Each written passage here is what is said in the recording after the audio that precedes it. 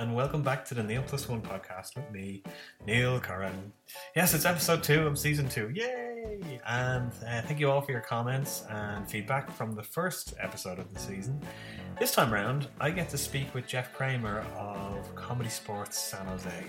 Jeff is a wonderful guy. He's done fantastic work with the Comedy Sports crew over the years in San Jose, and they've been going for nearly 30 years now. It's a special year for them this year because not only were they hosting the Comedy Sports World Championship, but they also won the title, so big kudos to them. I have to say, the Comedy Sports and Jeff, in general, they've always been very welcoming to me anytime I visit in the Bay Area, and I've been fortunate enough to play with them quite a few times, and I have to say it's always been a blast.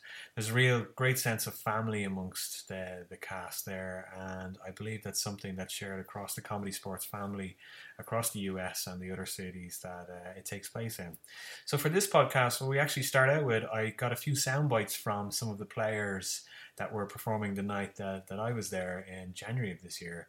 And then there is the podcast interview with Jeff himself. So I do hope you enjoy it. I'm Scott Getline, keyboard player for Comedy Sports in San Jose. Been here a little over 4 years, and I love Comedy Sports. It's everything to me. I have a day job, but Comedy Sports is my life. Hi everyone, I'm Lizzie, and I've been with Comedy Sports Main Stage for a year now. Yay, I just had my first 1 year anniversary. Yay me! And what does Comedy Sports mean to me? Right now, it's my family.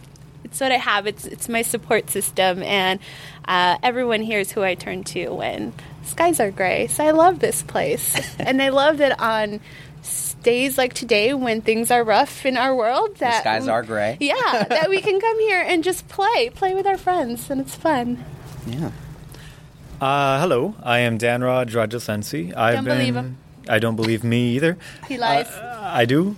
You're ugly. That's a lie. Anyways, I've been with Comedy Sports since 2013 January, which is 4 years? Yes. It's 4 years. Wow.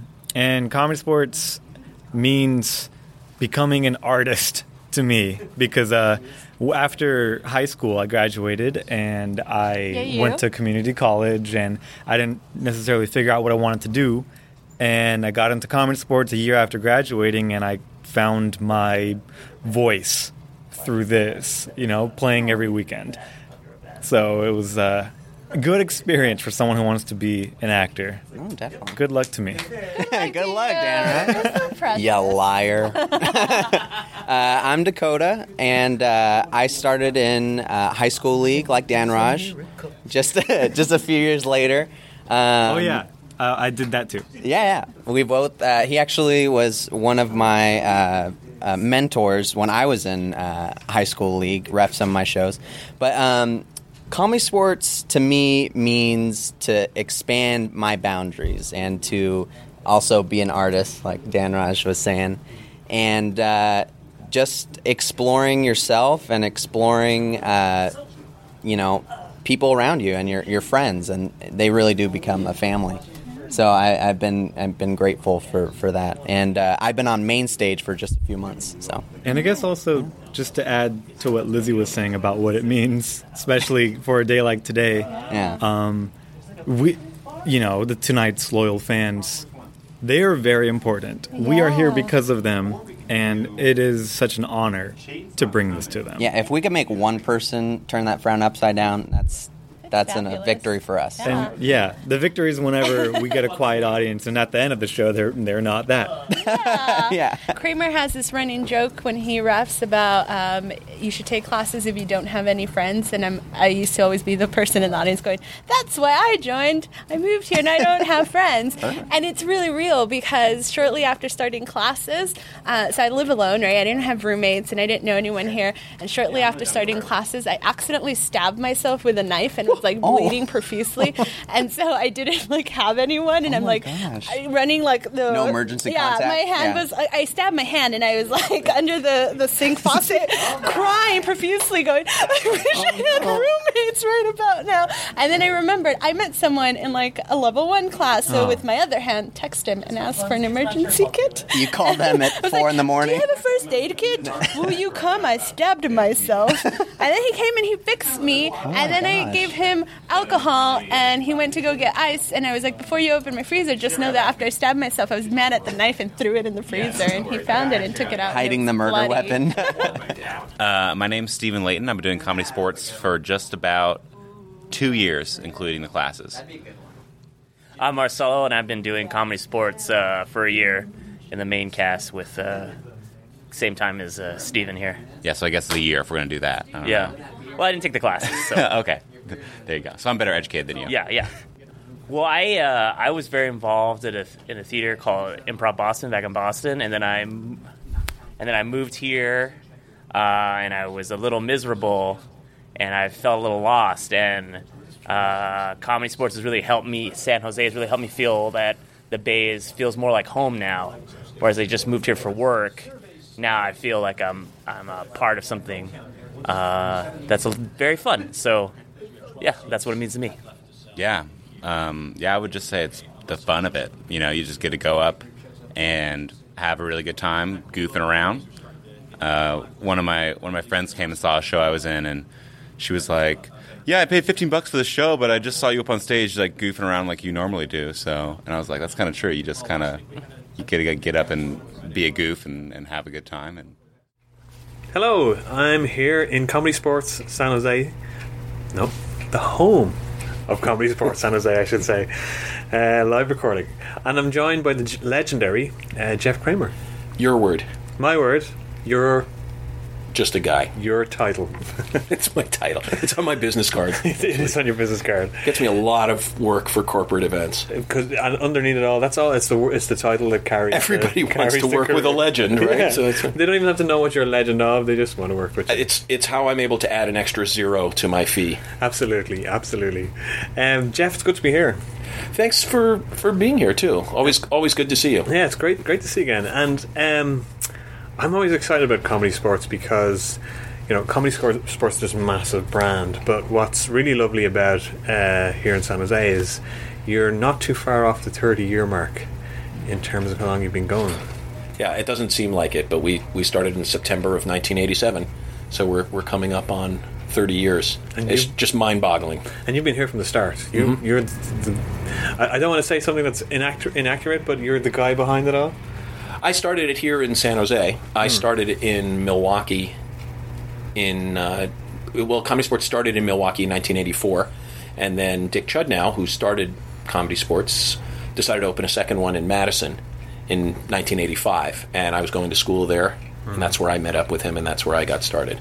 And then I was moving out here to take a job in 86, I think, and he had this idea that he was selling me of this league of all of these cities that would eventually be playing home and away matches, and he was talking about this big championship, and he had this vision, and he said, when you get out to San Jose, I want you to see if you can start something in San Jose, because we really want to expand. So I think we were the 5th Comedy Sports team out of what is now 25.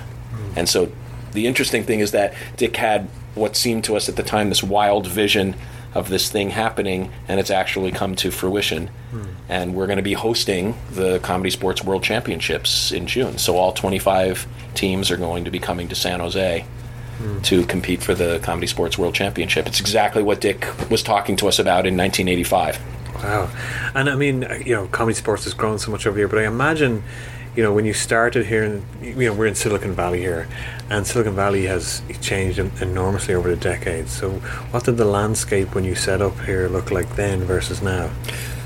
Well, the most interesting thing was there was no culture of improv here. And we had to explain not just the concept of the Comedy Sports show, but what improv was to anyone that we were trying to get to come to the show, or most importantly, to host us in the show. Because when we first started, for our first 5 or 6 years, we were playing in the back of bars and banquet rooms of restaurants. And so imagine walking into a place and trying to explain what we're going to do. Not to mention the fact that there's going to be, this concept of 2 teams and a referee, but just try to explain to them that it's going to be an improv show. the whole concept of improv was just foreign to people back then. And now you say to someone improv, and they can say, oh, you mean like Whose Line Is It Anyway, or Wild and Out, or the movies that have come out with improv in them, or all of the TV shows where everybody's come from an improv background, anything from 30 Rock to The Office to Parks and Rec, and all of the Christopher Guest movies where there's so much improv in it. And everybody knows what improv is now thanks to all of those shows. But Whose Line wasn't on TV in the U.S. at that time. So it was more than just trying to sell the concept of the Comedy Sports Show. It was trying to sell the concept of improv as well. And I suppose a lot of people listening are probably familiar with comedy sports, but certainly, there's more comedy sports teams in the US than there are in other parts of the world. So maybe give us a very brief summary of what comedy sports is. Sure. It just takes the improv short form format and makes it into a competitive format. So the performers are on two teams. We have the blue team and the red team. Blue team gets up there and they have 3 to 4 minutes to do a scene based on a suggestion from the audience. There's a referee that serves as the MC and will call time after 4 minutes or so, and then the red team gets up there, does something else, again based on a suggestion, and then the audience votes on which team they thought just was better in that round, whether they thought they were funnier or more entertaining, or it was the last thing they saw and that's all they remember. In fact, when the show is going really well, the team that goes last always wins the audience voting. That's how we know the show is really functioning at its peak, is when they're just automatically voting for the last thing they saw, even if they stood up and applauded for the first team. Yeah.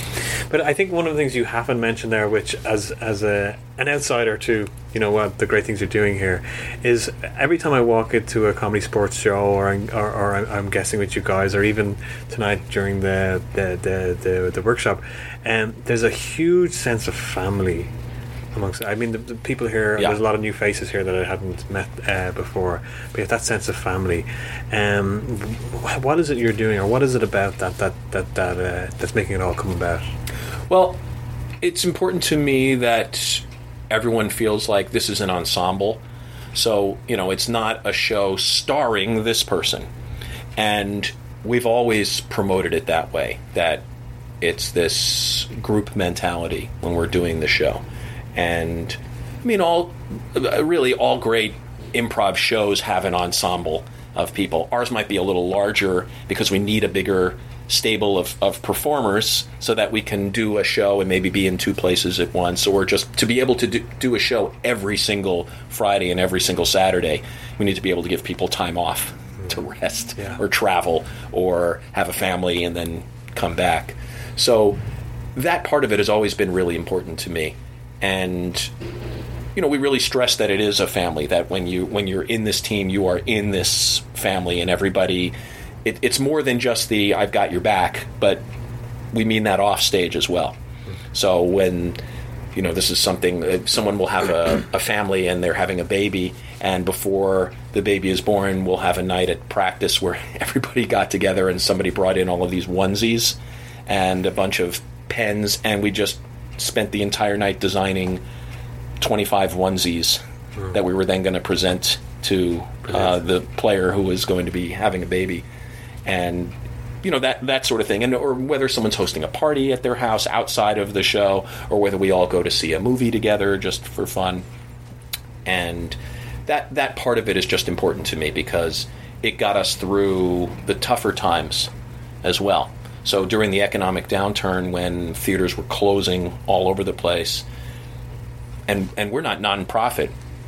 I say jokingly we are, in a sense that we don't make a profit, but all of the nonprofit theater companies in San Jose, there were a ton of them that closed, including the largest one, the San Jose Rep, which is just down the street. And they were getting money from the city and from benefactors, and we were trying to survive without even getting all of those. So, one of the hardest things to do was to be able to pull people together and say, things have gotten so bad that in order to just keep the theater running, we can't pay anybody for shows for a while. And I was heartbroken to say that, and yet it was a defining moment for the team, because everybody said, well, of course you can't pay us. I mean, we know how bad things are, and we all have other jobs anyway. We don't do this for the money to begin with. So you absolutely can't pay us until things get better. The most important thing is keeping this show running somehow, just surviving. And, you know, I teach that too in corporate training, that you really don't know what your team is like until you face adversity. Yeah. You know, I mean, every team looks great when things are going well, but you really find out what your team makeup is when you're facing adversity, and that's when you feel like you have a family. Yeah, and as well, you know, extending that to your audience. Every time I've been here, and you're going 28 years. Every time I've been here, I just remember packed out audiences. It's always busy. It's always full. How do you keep it fresh for your audiences? I know we're in a very large city here, but you know, there's never a dry seat. Well, the thing that we try to keep in mind is that in any audience, at least 50% have never seen us before. At least that's what we're hoping. If we get to the point where everybody has seen us before all the time, then we're probably in trouble, because it means we're not bringing new people in. And it's been word of mouth for the entire time. People will see the show and then go tell people, their friends, what they saw. It's hard to explain. They'll say, "Oh, I'll bring you back," and come and see it. Another thing that helps is that we're constantly developing new games, new ways to play old games, and with a group of 25 performers, the makeup of the show is different every week too. So it's never the same 6, 7, 8 people back to back in shows. The referee is always different. Even if we had the same 6 people on both nights, we'd mix them up so they weren't on the same teams, you know, on both nights. And then we've also got 200 short form games that we could choose from in a night. Now, if you look here, just right behind you, you'll see a whiteboard, and I can describe it to everybody here. But on that whiteboard, in several months ago, we decided to try and do a no repeat month, and the goal was that we were not going to play a single game twice in all of the shows that month. So there were 12 shows, and we play an average of 6 or 7 games in each show. And we kept track of them so that each week the teams would see what had been played the previous week to make sure that they didn't repeat any of them. And so that's when we really went with the full gamut of the games that we have to play. So that's probably a list of 65, 70 games up there that we played over the course of that month, and we didn't play any game twice. In that show. And that just made it fun for the players too, and obviously fun for the audience. We told them we're going to try and do this month with not a single repeat game. So there's all kinds of different ways that, you know, to try and keep it fresh. You know, the other thing that keeps it fresh is the audience too. And we have no idea what the reaction of the audience is going to be on any given night. And I think that's something that we really try to focus on, is that we're adapting the show to the audience on any given night. So we might have a game plan to say, hey, let's play these 5 or 6 games in the show, and then we get down there, and this game I was going to play is not going to work. You know, we might say, you know what, we should do Shakespeare. We're going to do a 4-minute, you know, Shakespeare scene. And we get down there, and we discover that there's a birthday party in the audience of 14-year-olds, and they're 40% of the audience that night. And so we just call up a different play on the fly. You know, in football, American football. Thanks for clarifying. Yeah, I knew this was international. In football, you know, the real football that we Americans co-opted from you. In American football, you know, there's a term called calling an audible. Right, the quarterback has chosen a play. The team knows that this is the play they're going to run, and when they get up to the line, the quarterback looks at the defense and realizes that play isn't going to work. So he calls an audible at the line, and in a secret code that only his team knows, he says, you know, blue 187 right, and everyone knows what that means, and it means we're not doing that play, we're doing this play. And we'll do that during the show. We'll call an audible because this game we were going to play is not going to work for this audience. And at the same time, we might be thinking of certain games, and we get down there, and the audience is just on fire that night, and everything we do, they're just going nuts over. And so for that particular audience, we might decide to play it a lot riskier than we would on another night. That's a night when we might do a game like Game-O-Matic, where we literally make up a game in front of the audience and play it for possibly the only time. They'll just give us a phrase or a noun and a verb, and then each of the players steps forward and says, okay, here are the rules for that game. And then the audience votes on what rules we're going to play it by, and then we play it. And every once in a while, you catch lightning in a bottle, and it's just this unbelievable game. And those actually are still in our rotation. And very often, it's a spectacular failure.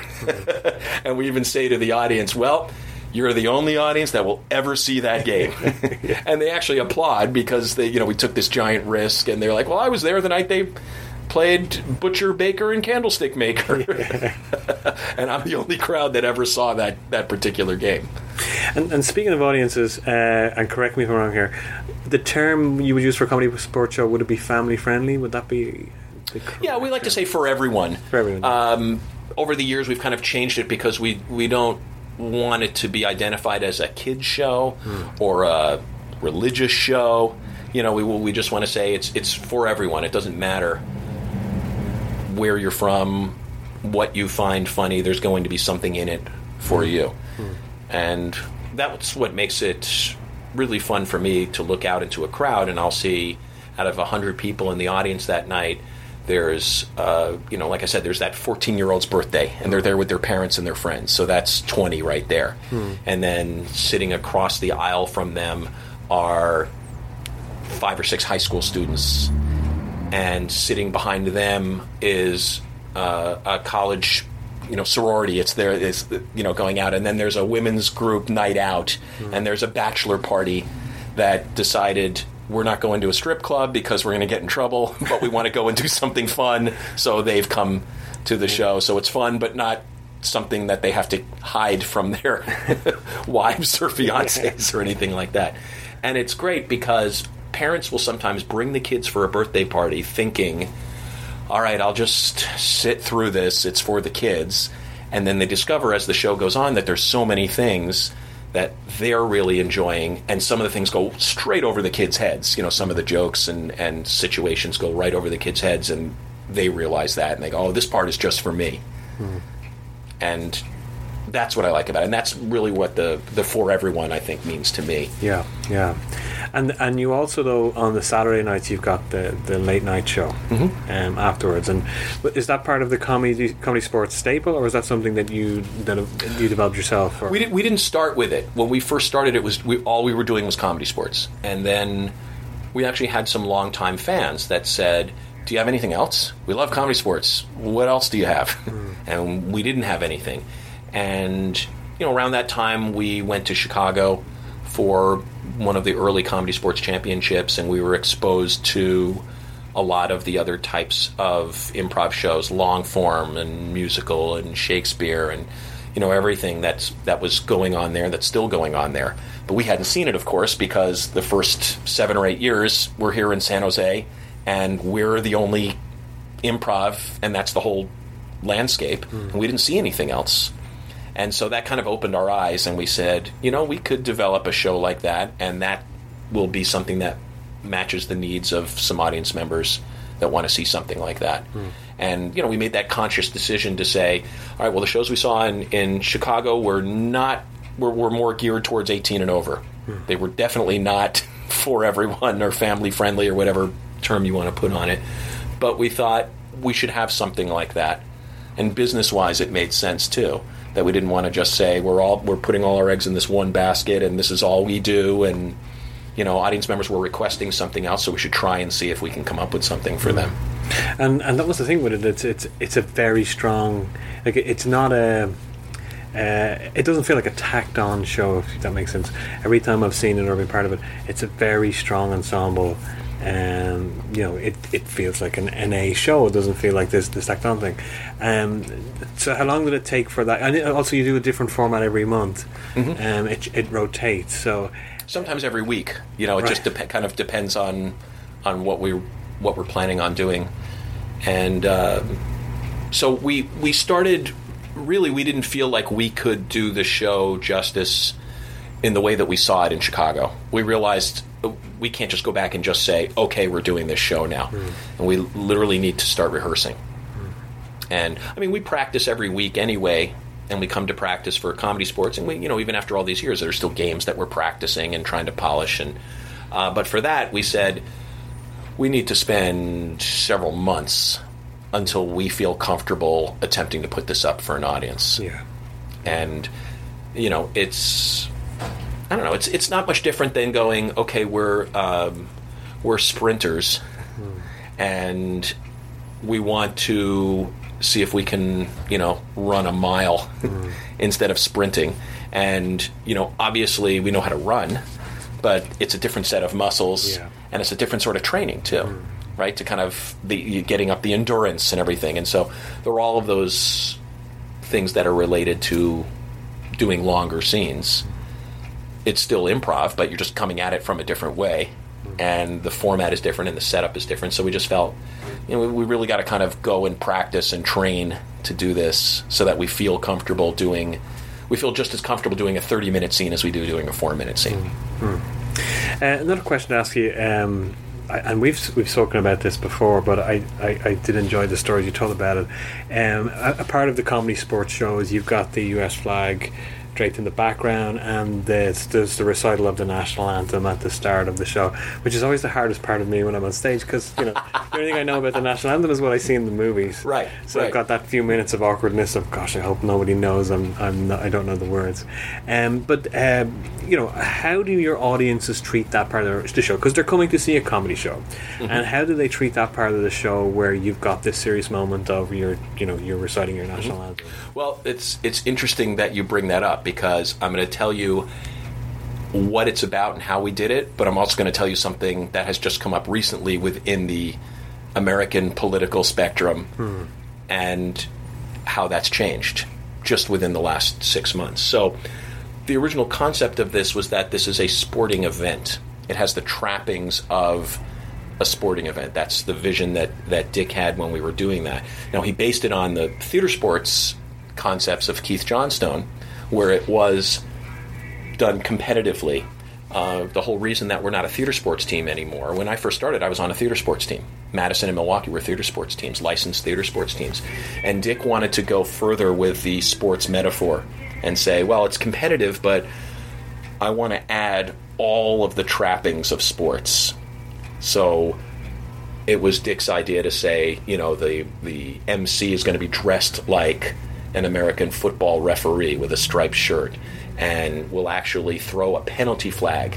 So the fouls were there, the brown bag foul and some of the other fouls were there, but Dick had this thing of saying, well, but I'm going to have a referee call these fouls, and I'm going to give the referee a stopwatch and a whistle, and have artificial turf, on the field. So all of those trappings of sports, and have the teams on benches, and even start to have the terms be sports terms, so that it's not an ensemble, it's two teams that are competing against each other, two teams of players, and a referee. It's not the MC, it's the referee, right? And the teams are introduced as, here are the starting lineups for our match, and the announcer gets the crowd pumped up in the same way that at a football game or a basketball game, the introduction of the players as they come running out and the crowd getting into a frenzy before everything starts. And the national anthem is played at all American sports events before they get started. And so Dick saw that and said, well, we have to do that. I mean, if we're calling ourselves a sport and we're doing this as a sport, then that's naturally something that we want to have in the show. And the interesting thing about it is, as we were doing it, the crowd didn't think that we were serious at first. They just thought we were not mocking the national anthem, but because this was a sport and comedy, they thought we were like satirizing sports. And so they thought that doing the national anthem was a bit. And so for the first several years, a lot of audience members that were there for the first time, we'd say, and now please rise and join us in singing of our national anthem. And they just laugh, because they're like, oh, yeah, they do that at football and baseball and basketball games. And we would start singing, and we'd be facing the flag, and it was the only part of the show that we took completely seriously. You know, the players were told, do not do any bits during the national anthem. You just do it the way you would at a sporting event. You face the flag, hand over your heart, and you just sing the national anthem, just the way the players do. And audience members would be sitting there laughing, and then the laughter would die away, and they'd look at each other and go, we better stand up. They're actually serious about this. They're doing it. And we never commented on it. It was just part of the trappings of a sporting event, so here's a sporting event. We also used to start the show with something where we would do vending. And some cities still do it. We may actually bring it back. But, you know, when you go to a sporting event and the vendors are in the stands, and there's peanuts and pennants and things like that. And so all of our shows early on, we started with that. And you'd be sitting in the audience, and the first couple of vendors would come out, and they'd be yelling, you know, peanuts, get your peanuts, you know, comedy sports pennants, who wants a pennant? And then the items would start to get a little more strange until by the end someone would be selling raw liver on a stick, you know, or an actual fish head or something like that. And so the crowd would see that, again, before the teams are even introduced. They're like, oh, it's vending, but they're doing silly vending, you know, kind of thing. But it was set up with a couple of real items so that they thought, oh, it's vendors. Oh, okay, I see what they're doing with that. And then the introduction of the teams and the national anthem, so all the trappings of sports. Now, it's the political landscape has changed here, especially over the last year, and we're actually here in San Jose at the epicenter of where it started, because the 49ers quarterback this past season, his name is Colin Kaepernick, he decided that he didn't want to stand for the national anthem when it was played before their football game. And keep in mind, this was right as the Black Lives Matter movement was really starting to gain more focus. And he wanted to call attention to that, so he just decided he was going to just get down on one knee and not stand with his hand over his heart. He'd be out there, but he wouldn't be standing for the national anthem. And it became a hot-button issue in the country, and certainly... I wouldn't say it divided the country like the Vietnam War divided the country, but it certainly created a big discussion in the country. And we started looking at that, and we all decided as an entire organization, CSC Worldwide, that we had to address it.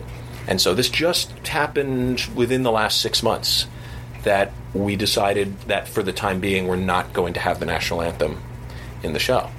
And the reason has nothing to do with comedy. It has everything to do with people misinterpreting what's going on with the national anthem. Interesting, yeah. And so, you know, at the beginning, people misinterpreted it as, oh, they're making a joke out of it, right? Oh, they're serious. Okay, I'll stand up. And we realized, you know, if we do this, here's what's going to happen. Somebody in the audience who thinks we're doing it, you know, jokingly, is going to get offended. Another audience member is going to think it's very funny to go and take a knee like Colin Kaepernick did during the NFL season, and people are going to misinterpret that. They're joking, but someone else in the audience is going to get pissed, you know, that they're doing that, and they're disrespecting the flag.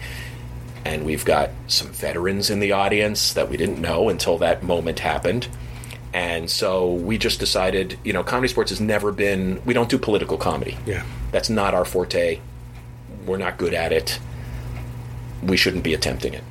And so we just decided as CSC Worldwide, which is the governing body of all the comedy sports teams, we just decided for the time being we'll have the flag up there, but we're not going to do the national anthem. And so that you won't have to worry about that. You play this weekend or remembering the lyrics. Yeah. Although what would be great, and the audience would certainly enjoy that, is if we introduced you, you know, as our special guest, which we will, and did the Irish national anthem and had the audience sing that, because nobody would have an issue with that at all. Yeah. Nobody's going to take a knee during the Irish national anthem, certainly not from ours. But it's just interesting that you brought that up, because it's just changed within the last 6 months. Interesting, very interesting. Yeah. And it's too bad, because I always enjoyed the fact that we did it as part of this entire story we're telling about this is a sport that we're doing. It happens to be a sport of comedy, but it's got all of these trappings.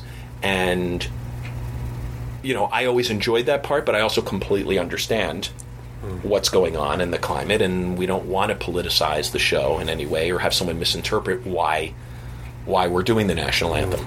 Especially if someone's there for the first time and they're going, oh, they're doing this just because they want to make a statement, right?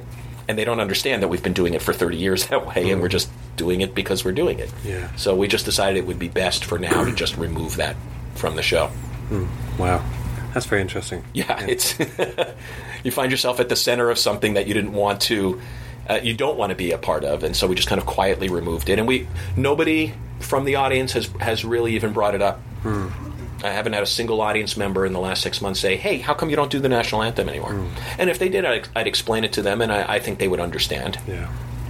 And that kind of leads me into another question I just thought of there around no-go areas in comedy, in improv, and in comedy sports. And we chatted before about the whole religion coming up as part of improv. I've often felt, again, as an outsider comes in, that, not that I'm in any way talented at political comedy, but when you're in the US, you've got the Democrats, it's probably best to park anything political because you're going to upset maybe half your audience. That's exactly what I say. But is there other things that can come up in other topics that maybe don't float or don't go down so well as for performers or audiences in comedy sports or in improv in general in this part of the world? Well, that's what's interesting is that, I'm looking forward to coming and performing with you at some point in Ireland. And it's going to be an experience where I'm going to have you brief me on what goes over well and what doesn't go over well there. And obviously there's certain things that I can say or do here that would get a huge response that would just get nothing there because I'm doing some sort of topical reference here. Like, for instance, if I do something about the Colin Kaepernick and the 49ers, everybody knows what I'm talking about here. If I do it over there, no one will have any idea, and they'll just think it's idiotic that I would say that. It's interesting because we mentioned religion. I think in Ireland we still have a blasphemy law because it's in our constitution. They haven't changed it yet. And we've had people walk out of shows because it offended their religious sensibilities. Not that very often. Cut to here, and you do have certainly people in parts of the country that are very, very religious, but it doesn't seem to be, it doesn't seem to be a thing where we had one show I did with you guys, and we did a religious heavy scene. It was a lot of fun, but afterwards I was like, gosh, I wonder if our audience is smaller as a result of that. And it wasn't, thankfully. Yeah, and that was in the long form show, which is 18 and over, and people come in knowing that, and that there can be things said or done of an adult nature in the show. We tell them that ahead of time, and but in the comedy sports show, there are definitely some areas that you have to find a way around and stay away from. And I mean, it's happened. I had somebody get upset and send me an email because a player said, "Oh God," as an exclamation during a show. Right? They were like falling. They're like, "Oh God!" And I got an email from somebody the next day saying that they still liked the show, but they were just a little bit upset at that use of the word God in the show. Yeah. And what do you say to that? Yeah. I mean, that's something that they believe in. Or if someone, so we always, we're always careful about. That part doesn't concern me as much, but if someone's like, Jesus, that can make some people uncomfortable as well.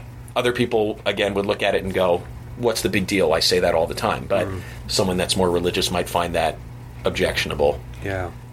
And then, again, we're trying to stay out of the political commentary because, as you said, you're going to piss off 50% of the audience. No matter which side you take, you're going to piss off 50% of the audience. And why would you deliberately do that in your show? Yeah, exactly. So changing the topic completely, we've talked about keeping comedy sports fresh. You've been doing this a long time, and every time I meet you, your passion never dissipates. You're incredibly passionate. We meet people all the time in the improv world, but you're certainly on the short list of people who are incredibly passionate every single time about what you do. How do you keep the improv fresh for Jeff? Forgetting the comedy sports on, how do you keep this fresh for you? Well, one of the things that keeps it fresh for me is I have an experience in every single show that takes me down at least one notch as far as my perceived abilities, right? You know, you go out in every show thinking, I've been doing this for 30 years, I know what I'm doing, and I do one scene, and I come off stage after that scene feeling like I have no clue what I'm doing. I've got nothing, I'm not contributing anything to this scene, nothing is happening for me. Some nights, even within shows, the audience calls out a suggestion and a million ideas pop into my head, and the very next scene they'll call out something and there's just nothing. You've played the game with us, the Object Freeze game, which is an old improv game. In Whose Line they call it props. I think we go into the audience, get a whole bunch of objects that they brought with them, right? And then you put it up there and you're jumping forward and trying to use it in some creative way. And, there's this joke among a bunch of us that there are some nights where the object comes out and you're like, I've got a million ideas and everything is just clicking. But just as often, I will have a show where I get to that and they put a shoe. Someone's given us their shoe. And I turn around and I look at it and I go, shoe. That's a shoe. That's all it could possibly be, is a shoe. All I'm seeing is shoe. There's just nothing, right? And so you have that happen to you several times in a show, and it's always humbling. I have at least one humbling moment in every show that just brings me back to going, I don't know what I'm doing. I need to work harder to do this. And then also just things about how the cultural landscape changes. I remember the first time we got Harry Potter as a scene suggestion, right? Obviously a number of years ago, but I hadn't heard of it. I had no idea, right? And I just floundered about on stage, and a couple other people thankfully had read it and, played all these characters and did all these references, which the audience just flipped over. And to me, it was as if they were speaking gibberish. I had no clue what they were talking about. And after the show, I went home, and the first thing I did was go and buy the book. And, I said, we're obviously going to get this as a suggestion a lot, so I better read the book. And actually, it turned out I really got into the book, and I read all 7 books, when they came out. So sometimes you discover something that you didn't know you liked. But, I have a rule with the players, which is you're allowed to be stumped in a show, but it can only happen once. So in other words, if you get stumped on a topic, that's fine. You can't know everything, but you can't get stumped on that same thing again. Yeah. You're responsible for doing your homework and knowing what's going on. Whether it's a book or a movie that's just come out, or a political movement that's happening in the country, or, a funny commercial on TV, or a popular saying or expression, or a celebrity that's just come up, or now it's gotten even bigger. Now it's a YouTube celebrity. Right, or something like that. So James Bailey, my old friend who runs the Comedy Sports in Los Angeles, has a great saying about this, which is, an improviser's knowledge has to be an inch deep and a mile wide, right? You don't have time to know everything about everything, but if you can just know one thing about a lot of things, that can get you out of a lot of trouble in a scene. Yeah. Great. The other thing that makes it continually fun for me is that, we have new players that come in all the time. And the makeup of our team is so diverse as far as backgrounds. So, when we first started, I was just trying to get something going really quickly. And so my background was as an actor, and I thought, all right, I can train actors to do this really quickly.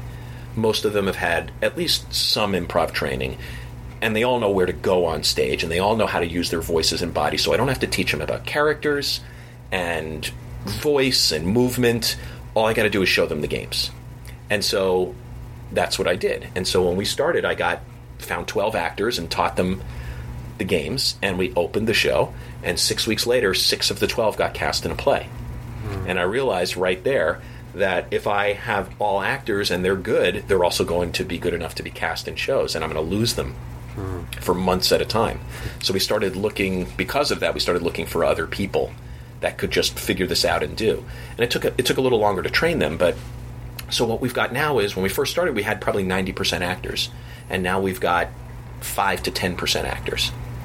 Everybody else, all the folks that you've met when you've been here, are Silicon Valley, high-tech software engineers.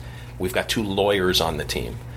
We've got 4 teachers on the team, and managers, and just a lot of people that work in Silicon Valley. But what makes it great is that they're coming at improv from that angle, and that's what I love about performing with them, is that if I always did the show with all actors, I'd be able to predict everything that they were going to say at a certain point, right? And their scope is much more limited than someone that's coming at it from, I'm a software engineer that learned improv, as opposed to I'm an actor that learned improv, right? So a great mix for me is having, there's an actor in the show, but they're right alongside a software engineer, and they're right alongside a lawyer, and they're right alongside a project manager, and there's a high school English teacher also.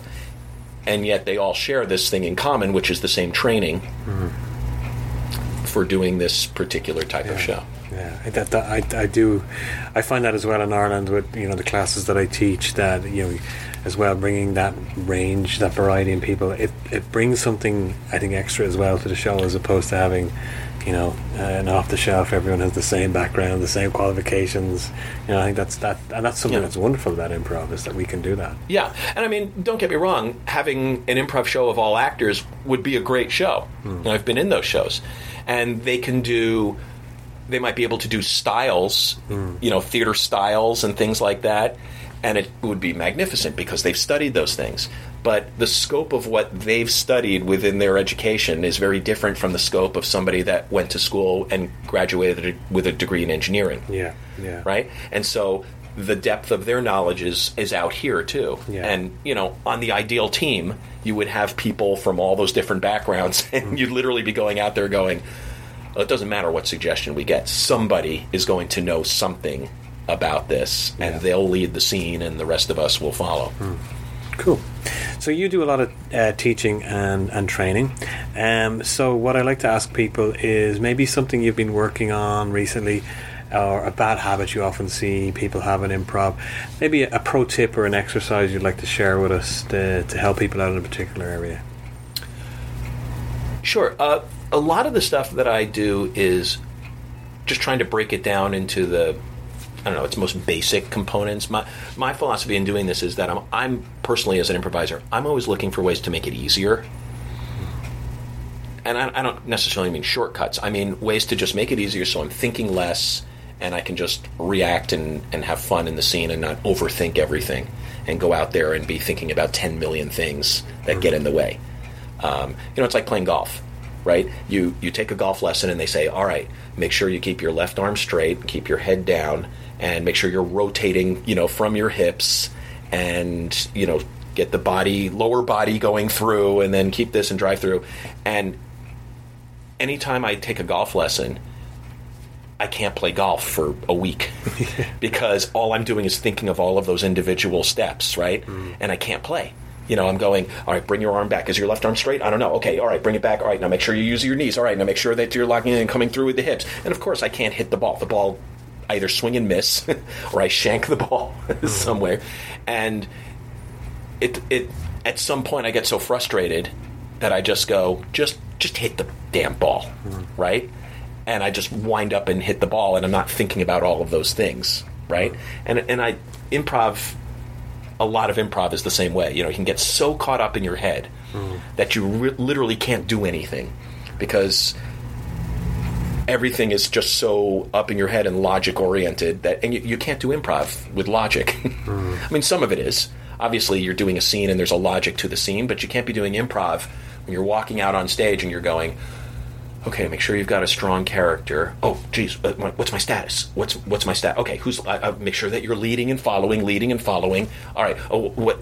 And you realize you haven't heard anything that your scene partner has said in the last 10 seconds because all you're doing is thinking about all the tools and the steps and all the things that you have to do. So a lot of times when I'm teaching, I try to just break it down into saying, just listen and react to what the person's doing, right? And don't try to be funny. And don't try to be interesting, just react. And if the person gives you something to react to, just react to it, right? And you go out on stage, and also just knowing what your role is within the scene as an improviser. And that helped me a lot when I just decided for myself that what's my role right now? What position do they need me to fill within this scene?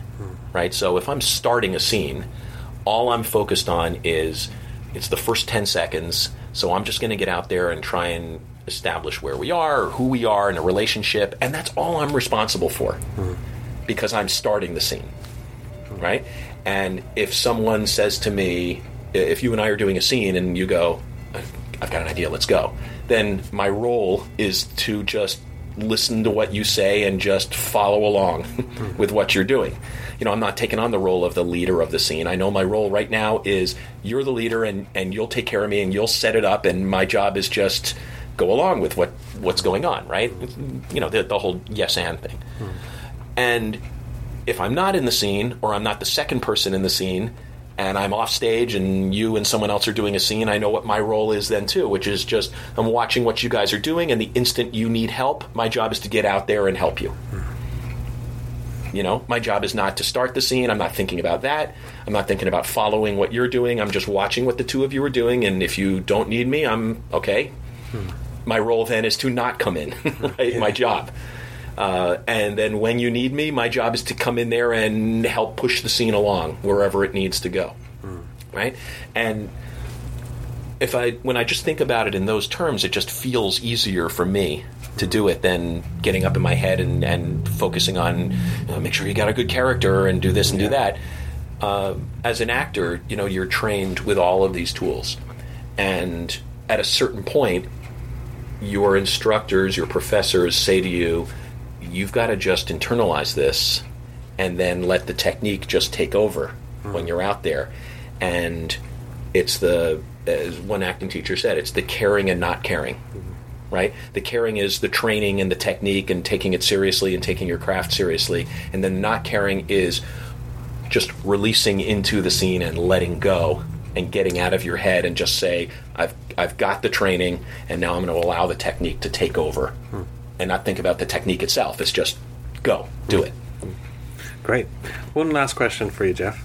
And before I even ask you the question, I'm going to tell you now where you can't go with this. Your answer to this question cannot be a Comedy Sports San Jose lineup that you weren't in, and your answer can't be Stage 4 Improv, who play here every second Saturday. And it's this: has there been a show in recent months or something you recall that you watched, an improv show that you watched, where you just enjoyed it for what it was? You know, you parked your improv brain and you just sat down, you really enjoyed it, maybe you were blown away, maybe you just got lost in the audience experience. Has there anything that springs to mind? That's not a Comedy Sports show. That's not it. Or that wasn't a... I'm going to push you to say not a Comedy Sports show, but I will allow you to say a Comedy Sports show as long as it's not San Jose. Well, I mean, it happens to me every year when we go to a championship, and I really love that because I'm not responsible for anything that's happening like I am here. You know, as a person that is responsible for the business aspect as well as being a performer. All those things are going on. When we go to a championship, I can just sit back and just watch what people are doing and just enjoy it because I don't have to think about anything other than the fact that I'm watching and enjoying this. And I do that whenever I go up to San Francisco and do that too. So I would say a recent experience was the San Francisco Improv Festival. And they asked us to come up and do a show, but I'll give you two. They asked us to come up and do a show, but they asked if they could put together a group of improvisers to play against Comedy Sports. So it would be Comedy Sports versus the San Francisco Improv Festival All-Stars. Right. And some of them were guys that I had known that I had improvised with before. So I knew they could do short form. And so we went up there, and it was a couple hours before the show, and we met up with them, and first we went out to dinner with them, and then we were like, well, what games do you guys like, or what do you want to play? And so the two of us just tried to kind of shape the show so that the focus was really on making sure that they were comfortable with it. And making sure that they had fun when we went out there. And the score was going to be irrelevant. We didn't care who won the show. For us, it was more about, let's make sure that this show, is fun for you guys. And we had so much fun with them during the show. And, they were hysterical watching when we were on stage, but our guys were rooting them on and wanting them to do well and laughing at everything that they did. And then we played one game, kind of together with both teams joining forces to do this last game or scene. And that was just fun because it was this group of people that we had never played with before. Certainly not our guys had played. I knew 2 out of the 4 of them I had played with. The other 2 I met an hour before we walked on stage with them. And being able to come together and do this show was great. And the other one just happened last weekend.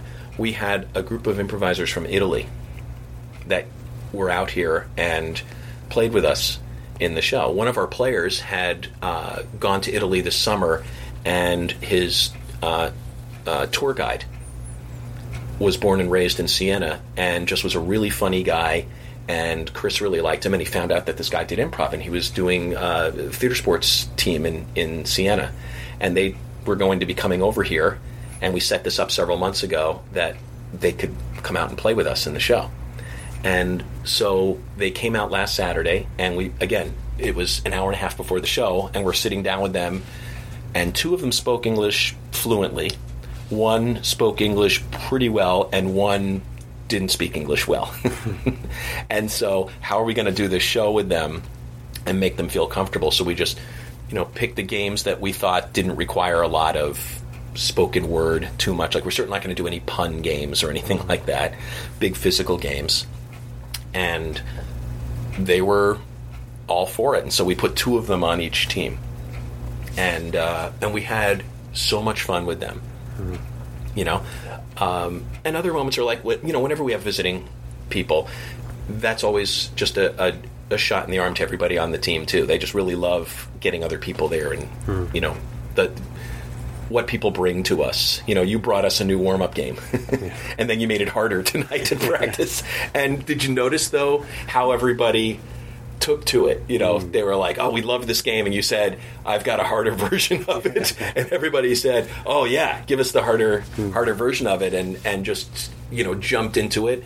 And we'll be doing that now. That's going to be just part of our regular warm-ups. That's what I love is what we take from other visitors and countries and how we trade things. And that's the ideal improv world to me, is where people are more concerned about sharing these things rather than saying, we judge you, we're better than you, short form is better than long form. No, long form is better than short form. Those silly, petty arguments that literally mean nothing to anyone outside of the improv world, right? So true. And so I don't know if I answered your question.